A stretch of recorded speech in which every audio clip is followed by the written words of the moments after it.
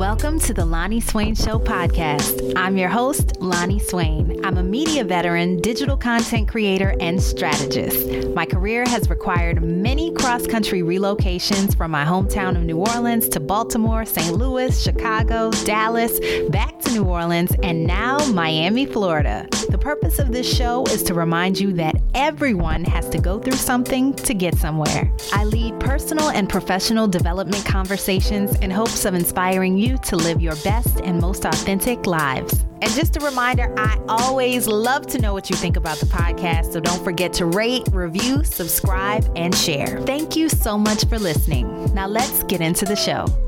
So I'm excited today to reconnect with one of my fellow Chicago women entrepreneurs who is all about supporting women of color and creating opportunities. Workplace filmmaker and design researcher Elena Valentine spends her days leading the team at Skill Scout to bring jobs and company culture to life on video.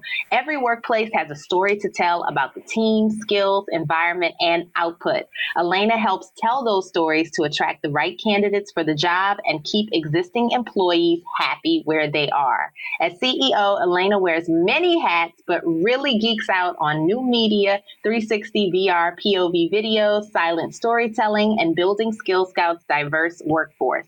She was recently named HR Superhero of the Year by the Disrupt HR Chicago community. She's also the founder of Mezcla Media Collective, an organization that provides opportunities for female filmmakers of color to connect, partner, and build their skill sets as leaders and storytellers. Elena holds a BA in Spanish and Anthropology from Grinnell College and AA in Recording Arts from Tribeca Flashpoint College. She currently resides in her hometown of Chicago with her rescue pup, Yofi, and her husband, Emilio, a.k.a. her childhood school crush from the neighborhood, which is so cute and sweet. I love it. Welcome, Elena. Yep. Yes, I am so excited to be here and have fellowship with you and the community of listeners. Yes, I'm so excited. So I've been thinking about having you on the podcast for quite a while now. Took 2019 to get here for me to reach out finally. Just to give everyone a little backstory, Elena and I spoke on a panel together for Let's Vibe in Chicago. I'm working on getting Diamond and Karen on the show as well so that they can tell everybody about what Let's Vibe is. So I remember when we were on the panel, I don't remember exactly. I think it was like Let's Vibe, New Year, New Vibe was the theme. That's right. We're talking about entrepreneurship. And so I think it's really interesting to find out everybody's story, how they got into entrepreneurship. Because sometimes I feel like you choose entrepreneurship, but most times it chooses you and in a very interesting kind of way. Very much so. Mm-hmm. Yes. Yes. Can you tell everybody how entrepreneurship chose you? Yeah, because I'm an accidental entrepreneur. So first of all, I did not grow up, thinking that I would be an entrepreneur. I think I was just like kind of the normal person. You do your 4-year college, you get a job, and that's it. That's the life. Mm-hmm. And basically, I would say how my first business, Skill Scout, was inspired. My colleague and I were former design researchers at a consulting firm. And we were working on a project aimed to connect young people ages 16 to 24 to more meaningful pathways to employment. These were primarily young people who didn't look good on resumes. Some of them had records. Many of them had never left their neighborhoods. And it was so telling then that you cannot be what you cannot see. And job descriptions don't show what a job is like. Resumes don't depict a candidate's skills. Mm-hmm. And so when we took a step back, what we realized was that there was this power in video. There was this power in storytelling to really give young people this opportunity to see what these jobs and careers were really like.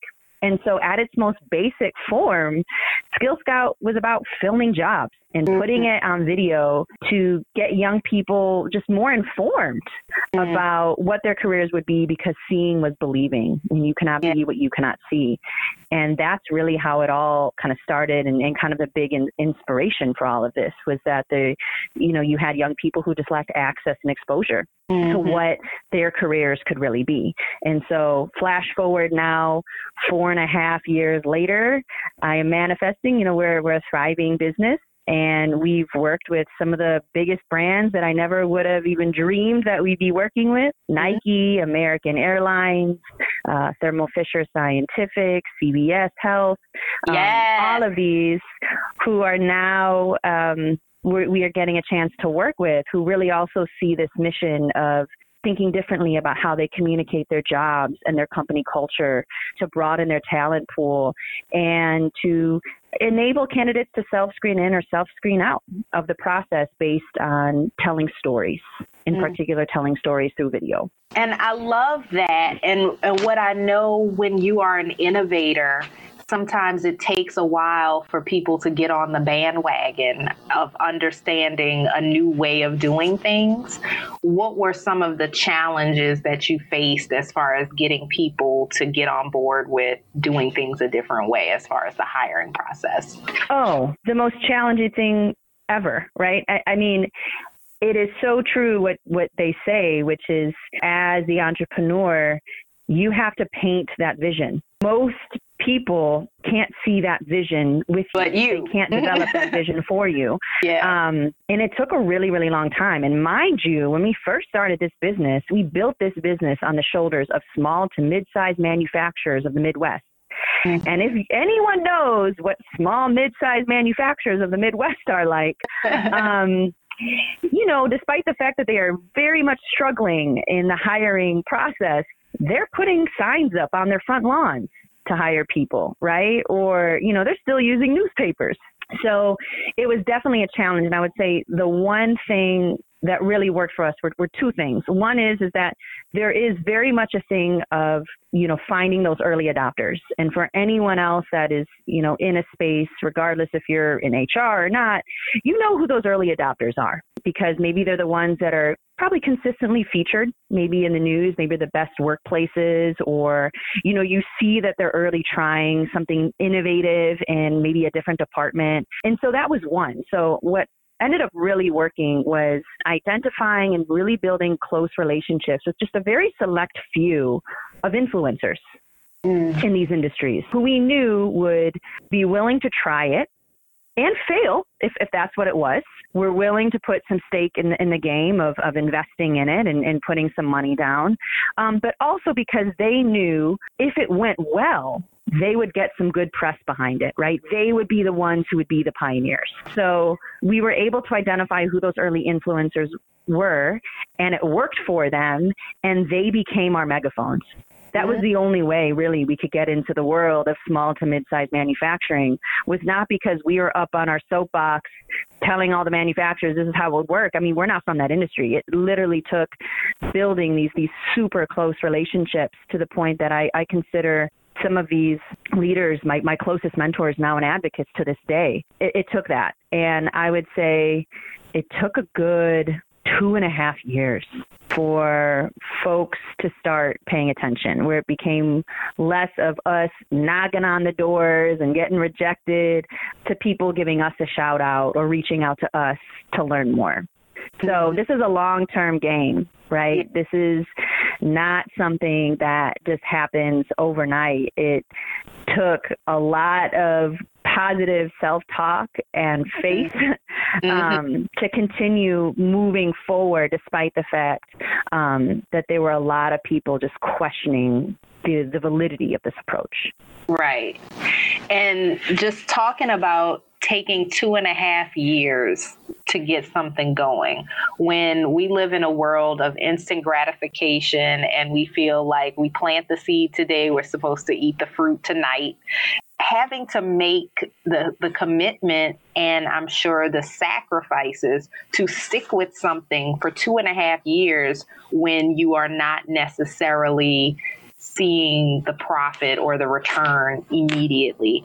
What are some of, number one, the sacrifices that you had to make to keep going for 2.5 years before you really saw people recognizing what you had going on?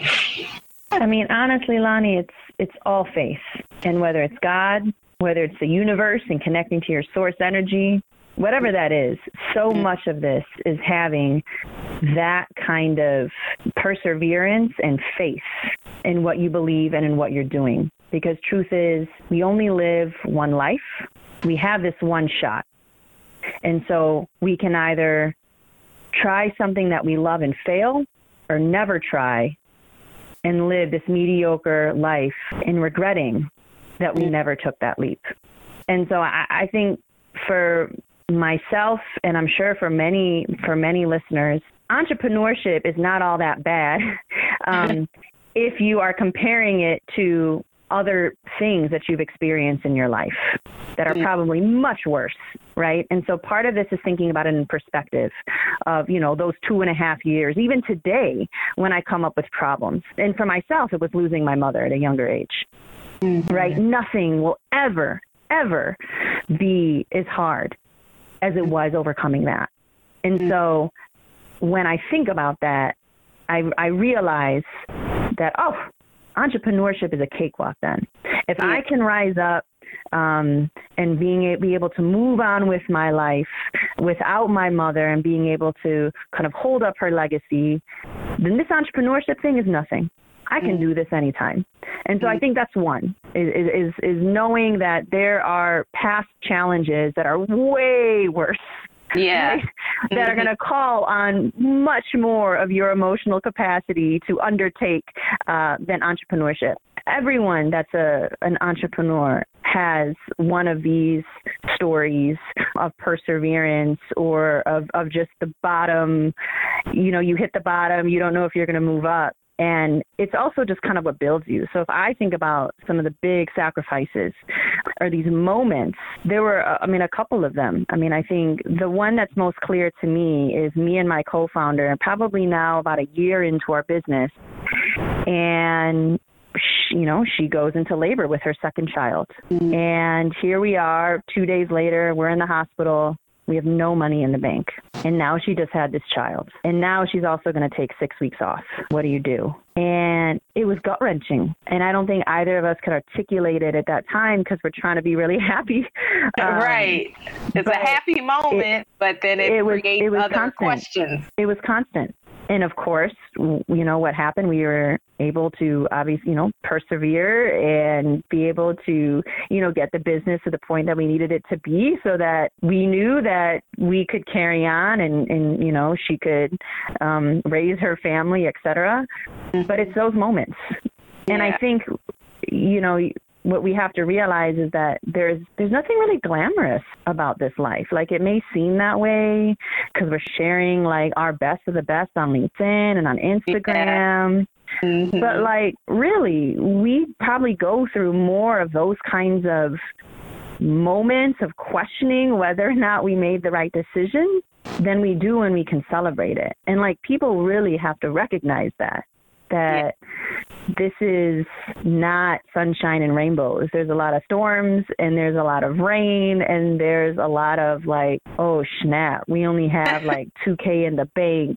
Yeah. And we've got payroll to make, not just for ourselves, but for other people. We've been there. I think it only just makes you all the more appreciative. So if I had to wrap this up, I think one, yes, is I know our community of listeners have been through far worse and have had to undertake far more than failing in a business. And we always have to keep that in mind. And I think the second is realizing that this is not glamorous, that there's a lot of sacrifices, and all of us have been to that point. And really what's going to make you an entrepreneur from everyone else is whether or not you can persevere, continue with that faith, And yes, work harder than you ever had to continue living on that dream. And now, not only have you persevered and continued on with this dream, but you've been ambitious enough to start some other jobs and other ventures as well. Yeah, I feel like at some point, when you get on this entrepreneur bandwagon, and you and I were joking about this, I don't have regular hobbies, right? Like, I don't have regular girlfriends. My idea of hanging out and having fellowship and having community with my group of girlfriends is because we're building something. It's because, right. we're building a new company or a nonprofit or a community event that we're trying to put together. It's exactly. Not just like normal going to the movies type things. It's hard. Like, once you get it, you realize that, if you're a creator, all you want to do is create. Yeah, your mind is always on, how can we make this bigger? How can we reach people? How can we make an impact? Or, how can we monetize this idea or do this or do that? And so it's never like, oh, yeah, I tell people I don't watch TV because I feel like I'm not being productive. Like, I need to be doing something that, is going to be more meaningful after my 2 hours spent or whatever watching a movie. No, that's totally right. Yep. So tell me, what was your next project after Skill Scout? So the next one was Mezcla Media Collective. And this was actually, yet again, kind of another milestone in my path of entrepreneurship. So again, now I would say 2018, late 2017 was when I realized that the biggest impact that I can make as a leader of Skill Scout is not on what Skill Scout could do for other companies. It's what Skill Scout can do for our own workforce. That, we are an employer ourselves. We are building our own workforce. Oh, and we just so happen to be an HR-focused company, which means that as an HR-focused company, I feel it is my responsibility to push new practices, to fail, to prototype, to try new things that I know the colleagues that I am trying to help serve at these other companies maybe can't do. I'm going to do it. I'm going to try it. And especially given where we came from, which was, resumes don't work, job descriptions are difficult to understand. We knew that we had to eat our own dog food, if you will, right? Like, I can't be promoting our approach on other people if we're not doing that ourselves. Right. And so late 2017, early 2018 is when I really started to take that role as an employer and what we're building very, very seriously. And seeing that is just kind of a key way that we're living out our values. And so around that time, what I saw, again, given where we came from, was just a blatant lack of diversity and inclusion efforts in the media industry. And this. Yeah. We are up against, in the media industry, certainly, 70% male, majority white. So if you think about women of color in that space that have reached kind of that level of leadership, it's extremely challenging to find. And so, I have manifested to become an employer of choice for women, and particularly women of color, at Skill Scout. Mezcla Media Collective was one way that we did that. And so it is a nonprofit here in Chicago. And it's around first bringing a community of women of color filmmakers together to just connect and network and find opportunities and elevate their skills. And it's become a very consistent talent pipeline for Skill Scout. But certainly it's separate. So it is the idea that we are putting our community first, obviously my needs for Skill Scout second. But it's just been this beautiful kind of seamless thing to see that, we now have 300 members who have been connecting and are just finding ways to work with each other. And it's just been this beautiful community that I've seen develop. And, we're continuing to make moves to make that organization more sustainable. But it absolutely came from kind of that first business, my inspiration for Skill Scout and what problems I saw and what could we do to kind of solve our hiring pipeline, while at the same time elevating the community itself. And that was really important to differentiate, is that when I come into Mezcla, I'm not necessarily just coming in with my Skill Scout hat. I'm also just coming in as someone who wants to genuinely build relationships with these extremely talented women. And that's what comes first. And almost 2 years old, so that Mezcla will be 2 years old this year, right? We'll be 2 years, like just as kind of a community in November of 2019. But we reached nonprofit status probably about 6 months ago. Okay. And already, either way, I was going to say to already have 300 members is amazing. And congratulations on that. Thank you. Thank you. To have people recognize and want to be a part of it and create that community is so rewarding, whenever you're creating something, just to have people that you see want to be a part of it. And that's still very new, in its early phases. So you have a lot of early adapters and supporters who want to be a part of it. So it's only going to continue to grow from here. So that's a great thing. And we're excited. What are some things that people can look forward to that you want to ultimately continue to do with creating that community? Anything that people outside of Chicago can be a part of potentially, eventually? Is that in the plan? It is, yeah. I mean, so we obviously, we have a lot of in-person events here in Chicago, but we have a very thriving kind of exclusive Facebook community, and just our other online presence where there are women from, all across the U.S. that are a part of this. We are holding a lot more kind of virtual webinars and sessions where, we're able to invite and kind of bring in our sisters from Detroit or New York or California to come in for a virtual webinar lunch hour on a specific topic. Nice. So we want to do more of those things. There certainly is opportunity to think about. We've kind of fielded some interest in other cities that want to start a Mezcla Media Collective and thinking about that kind of infrastructure. So that's a lot of what we have planned, certainly in the coming year. The goal really is to reach a point of sustainability where this becomes less of just a volunteer organization by some dedicated women and really being able to get the funding that we need to support a staff to carry this on, and so that we could both develop and maintain some long-term programming for independent women of color filmmakers to be successful. And so whether that's educational, whether it's us giving out grants for some of these women's projects, that really is the ultimate goal, that we become that hub for independent women of color filmmakers. And I'm glad that you mentioned that, because I probably should have asked this even with Skill Scout. When you talk about reaching a point of sustainability, how, as an entrepreneur, what are some of the steps that you took to get your business to that point? Because I think that that's where a lot of, especially first-time entrepreneurs, struggle, is getting to that point of sustainability, especially if it is,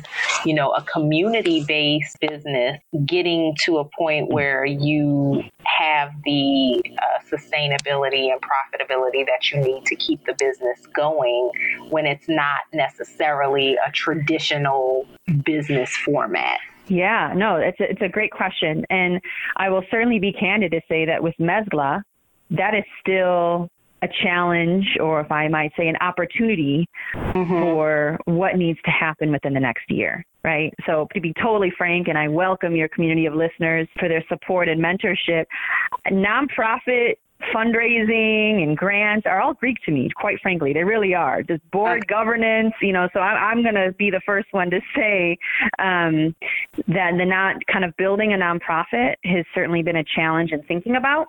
So I welcome from our listeners their support and mentorship on that. But when it comes to Skill Scout, I would say really one of the biggest things that helped to drive sustainability for us was focus. And I know how difficult that can be, because when we're first starting a business, we have this instinctual need or desire to be all things to all people. And that just can't happen. So I think, when we got extremely focused that, hey, this is the niche and we can build this. For us, it was video. For us, it was media and storytelling. And we could just focus on that. It just catapulted us. And definitely kind of that focus took a really long time to move forward to. But, we had to take a step back and realize, well, what were people really paying us for? within the first year. And as much as, initially we were kind of building this platform for a bunch of other things with a candidate experience, all of that stuff, if we really looked at what people were paying us for and what people valued, it was video. So after some reflection, my colleague and co-founder Abby and I said, well, this is really what people want. We don't want to be in this saturated space of building another applicant tracking system or app. We could do this. And so I think that was absolutely part of it. I think the other thing that we've been really good at, and I'm certainly, very proud of my co-founder, Abby, who runs our operations. I mean, we run a very lean team in operation. There is nothing fancy about us. If you knew what I was paying for office rent in Bridgeport, south side of Chicago, your jaws would drop just in terms of how much money I save, right? So part of it too is that especially in the beginning, this really is all about, the money that comes in and the money that goes out. And so it's definitely being kind of ultra conservative in ways that we can save, that could, catapult us again to reach that kind of success. So, certainly we've been kind of really focused on that and just, investing in the things that we need now and being okay with the fact that, hey, you know what, maybe we don't have the funds or the cash flow to build this out right now, but that's okay. That will come, and giving ourselves that patience and that permission to know that I'm here to build a business to last, not to sell. Yeah. Which means that, not to say that I'm not in any rush, right? And there's a whole other conversation we can have about people who are raising investment and building that kind of business versus the one that I'm building. But that also makes this a much different conversation with me in terms of my sustainability, because I don't necessarily have to have conversations with investor stakeholders all the time about the direction or, all about the numbers to be able to move forward. How did you all decide, or did you decide from the very beginning, okay, we're building a business to last, not to sell? Or how did you decide, okay, we're going to take out a loan? No, we're going to take out from our personal savings. No, we don't want any angel investors even. Yes, girl, this was all an evolution. So I would say in the beginning, and this sounds so funny to say, I thought that the only way to build a business was to be a Mark Zuckerberg. I thought that the only way to build a successful business was that I had to raise money. And I had to raise a lot of money, and I had to grow fast and be this hockey stick unicorn and sell it. That's literally what I thought was the only way that we could successfully build a tech business. And that has been a very long road of what is my most authentic self and what is the business that I really want to build. I think for a long time, I felt less than if I wasn't following that path. I thought that because I wasn't going to raise money, that my business wasn't going to be successful or as meaningful or as impactful. It took me going through some very good startup accelerators for me to realize that this path was not walking in my truth. And I remember in one of these accelerators, and this is how I was able to overcome it, was a woman said, I talked to all of these young entrepreneurs and they're all talking about how they're building a business to sell. And she told me, she's like, there is nothing wrong with building a business to last. And that was the first time in this space that I felt like I had permission to not raise investment any longer. That I could still build a meaningful business and a great business by just building our business through revenues. And that was a very powerful insight and moment for me. And it meant a couple of things. What it also meant was look, that's not going to be my path. The IPO, that won't be my path. I'm okay with that. My business is just going to look different and it's going to grow differently, but it'll be mine. And it'll be my truth. And I can be just as successful and hit the cover of Fast Company by doing exactly what I'm doing and being exactly who I am. And I take two things away from this. Number one, that accelerator programs, incubator programs can be one of the best things you can invest your time in. getting that support to help you to learn some skills that you may not know already, or to kind of sharpen some of your skills, to get that mentorship that so often many entrepreneurs don't have.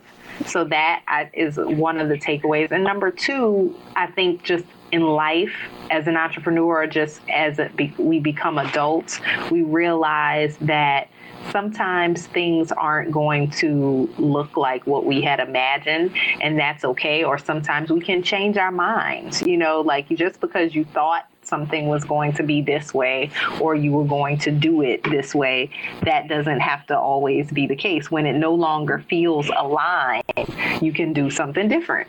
And yes. That's okay. Yeah, absolutely. Absolutely. And so for us, we made the decision that we weren't going to seek VC funding or raise any more investment. And so now we're on the path towards, paying our investors back and, just driving and kind of building our business in a new way. I love that. And now let's get to Women of Craft. Tell us about that. So Women of Craft, which is WOMXN of Craft, was actually started, co-founded again by a very dear friend, colleague, and muse of mine, Teresa Stewart. And, this is an intersectional feminist apparel line based here in Chicago.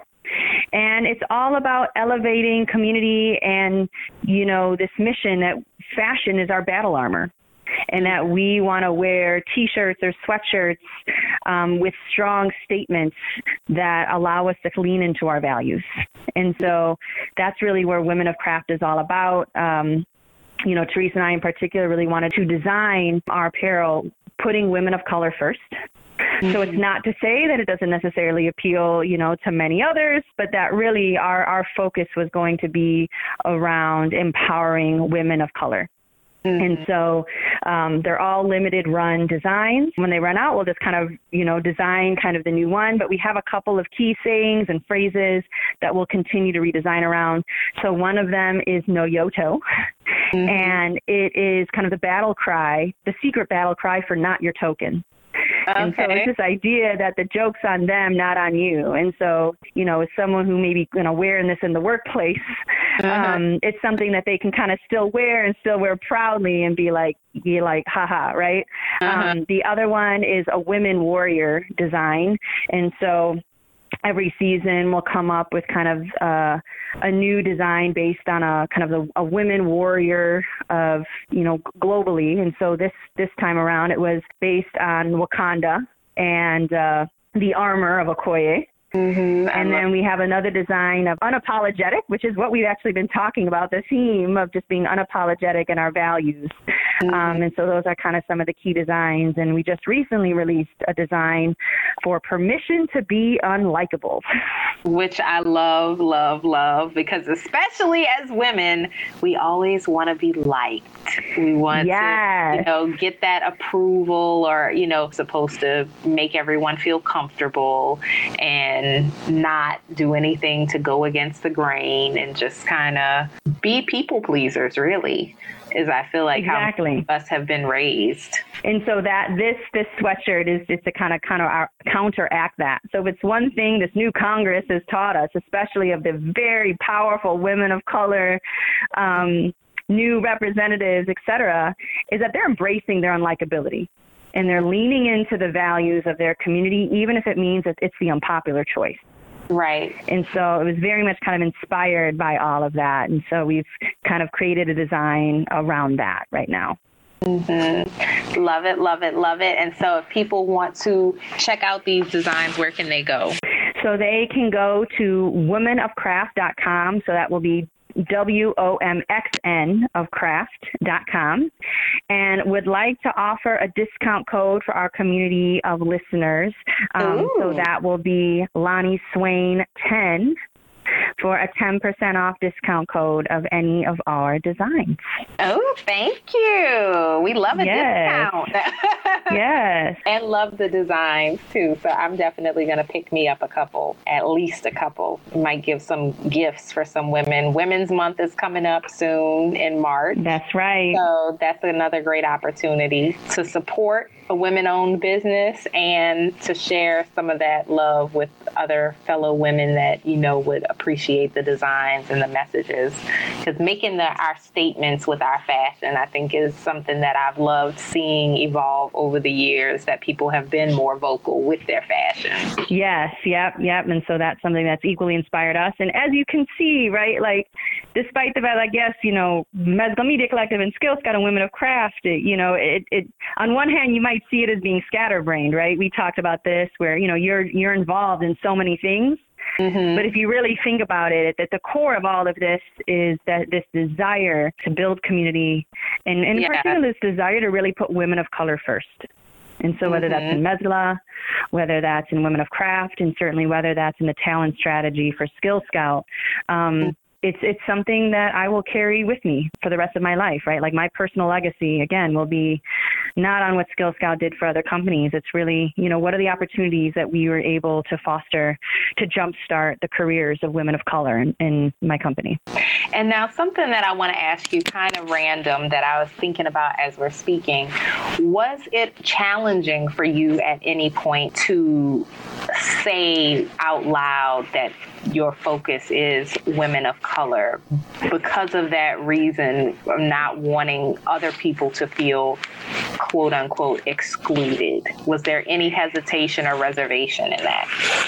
I mean, look, right, like, I've been called a reverse racist and a reverse sexist. Okay. And here's the thing. If you really look at the team makeup, we're not just hiring only women of color. And I'm not saying, and I've never said at one point that I'm only hiring a woman of color, but what I am saying is I am putting women of color first, which means that our financial investments, my time investments, is spent in building community of women of color. That's what that means. It's so interesting to me that this is a conversation and that it's something that people consider, because I know for me personally, with even saying that my podcast focus is for women or women of color, I've had men say, oh, well, I guess this is only for women. I can't listen to it. And it's like, no, if you find the information to be valuable, then it's for you too. That's just not who my focus is per se. But I think that when so many other things in this world that intentionally exclude women of color, then that's not even hardly blinked at. You know, like, people don't recognize how many systems in this country, in this world, are intentionally leaving out women of color. You know what I'm saying? Like, it's kind of like when you say, oh, this is for us, this is for women of color, people are upset. But when we've been excluded from so many things prior, that you're not upset about that, you know? Yeah, no, I mean, and at the end of the day, it has to do with our actions, right? So again, if we look at the makeup of our team, if we look at who we're giving opportunities to, it's not just women of color. What you will find, right, is the men that we hire, for example, are incredible allies, right? Yeah. They are feminists too. These are men that they know are going to be on teams of very strong women. And they're also leaders in this organization. And so, yes, I mean, this is a culture that is going to embrace and going to be inclusive of women and women of color. And that's something that we're very upfront about. But by no means does that mean that I am intentionally being unwelcoming to anyone else, right? So even with Mezcla, it's not like we're saying at events, you know, other men can't come. It's like, hey, allies are welcome.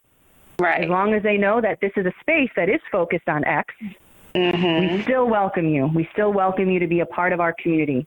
But it's hard. It's a very kind of difficult, you know, conundrum, right? And it's challenging. Yeah. And I certainly know that for my sisters that are in the world of HR and working at big companies, I'm sure as much as they'd love to say we want to put women of color first in our strategy, I get how difficult that is. But I always go back to what my mom has always told me. If you try to catch two rabbits, you'll never catch one.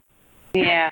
Mm-hmm. So my whole thing is like, look, all right, if I tried to say I'm here to have a strategy for veterans and have a strategy for those that, didn't graduate high school but are like super talented and then, this and this and this, yeah. right? Like it's hard to kind of create a focused narrative. And so it just so happens that, look, my focused narrative is on women of color, and I have to unapologetically lean into that and be okay with both the consequences of what people might think, but you know what? At the end of the day, again, I'm looking at the individuals who are jumpstarting their careers and doing well. And for us to know that we just contributed in a small way to that, I'm good. Yeah. And staying true, being unapologetic about what your values are and what's most important to you, too. Yes. And that, Yes. for the people who are worried about having something for the veterans, they can create something for the veterans that is focused on that or whatever. That's yes. just an opportunity. And companies do. There's yes, companies that exactly. do that. Right. Exactly. And if I was a bigger company, maybe I could have many focused narratives. Yes. But I just have to be intentional with my time and the investments that I can make now. Absolutely. And now, before I let you go, Elena, tell us some things that you learned in 2018 that you plan on applying in 2019. That can be personally and professionally. Love it. My 2 words for 2019 are going to be fellowship and reflection. So when I mean fellowship, I mean creating very intentional spaces for me to connect with my friends and women in particular that I respect and embracing that time. Putting my phone away, knowing that whether it's for personal or business, I'm here to just have relationship and fellowship with you. So that's one. And the second is reflection. And I guess I would say with reflection is being present. So as any kind of busy professional, right? I mean, I feel like I've gotten more and more attached to my phone and social media. And so I've actually started to build a habit where every evening I stop checking my phone and email at 8 p.m. And every morning I don't check my email until I've kind of set some intentions and have done kind of other things for me to now officially focus on work. And so that's something I want to still continue to carry on in 2019 of being present, especially at home, so that I can see that my home is my sanctuary and also invest in my marriage and making sure that that is still very much at the center of my focus when I'm at home in my sanctuary. Love it. And I actually have incorporated a similar practice with turning the phone off at a certain time and not. Oh, you need it. Because I realized how much anxiety was attached to that phone too. That it's just kind of sometimes people send all these cryptic messages like, call me as soon as you get this. And it's like, oh my God, what is it? Did the house burn down? So it just, you never know what you're going to get with that phone, or like, I have to hurry up and post this on social media. I have to do this. So I've really noticed that taking that time, at least for me as well. So as you were saying it, I'm like nodding my head, like, yes. It helps me to go to sleep easier, not be attached to the phone, because I'll get in the bed and be looking at stuff and then I can't go to sleep after. And then just having this anxiety when I wake up, like, oh, let me hurry up and check my phone. It's like, no, you can ease into your day and it's so much more relaxing. And at the end of the day, those messages or whatever you missed on Instagram are going to be there, whether you check it tonight or tomorrow. So it's no rush. That's right. So thank you for sharing. If someone wants to get in touch with you, wants to learn more about Skill Scout, wants to learn more about Medzilla, where can they find information? How can they connect? I mean, I'm sure you're going to have it in your show notes. So for me to tell you everything right now would be difficult. But, my 2 personal social media accounts are on LinkedIn, Elena Valentine, and then Twitter at Elena_Valentine. So those are my personal accounts. And then, of course, the businesses have their own accounts. But I absolutely welcome your connection, equally. And what's the best way to connect as far as, do you prefer an email? Do you prefer someone DM you on social media? Are you pretty active on all of them so it doesn't matter? I'm active on all of them. So we all know how to get in touch with each other. So if you've got that burning question or want to make a connection, there's very easy ways to get in touch. Awesome. Well, thank you so very much. Was there anything that I didn't cover that you feel like you want to mention? Thank you all. And this is all about being able to lean into our tribe. And so I'm sure for all the listeners that are there that this is our tribe, and I'm so glad to be a part of it. I hope you enjoyed this episode of the Loni Swain Show podcast. Please visit my website, loniswain.com, where you can sign up for my monthly newsletter, check out companion blog posts, show notes, and lots of other cool stuff. This podcast is available on Spotify, Apple Podcasts, Google Play Music, Buzzsprout, Castbox, Anchor, Stitcher, SoundCloud, and my website. I love and appreciate all of your feedback, so don't forget to rate, review, subscribe, and share it with at least 3 people who you think would enjoy it too or benefit from the information. Until next time, go where you are celebrated and appreciated, not just tolerated. Talk to you soon.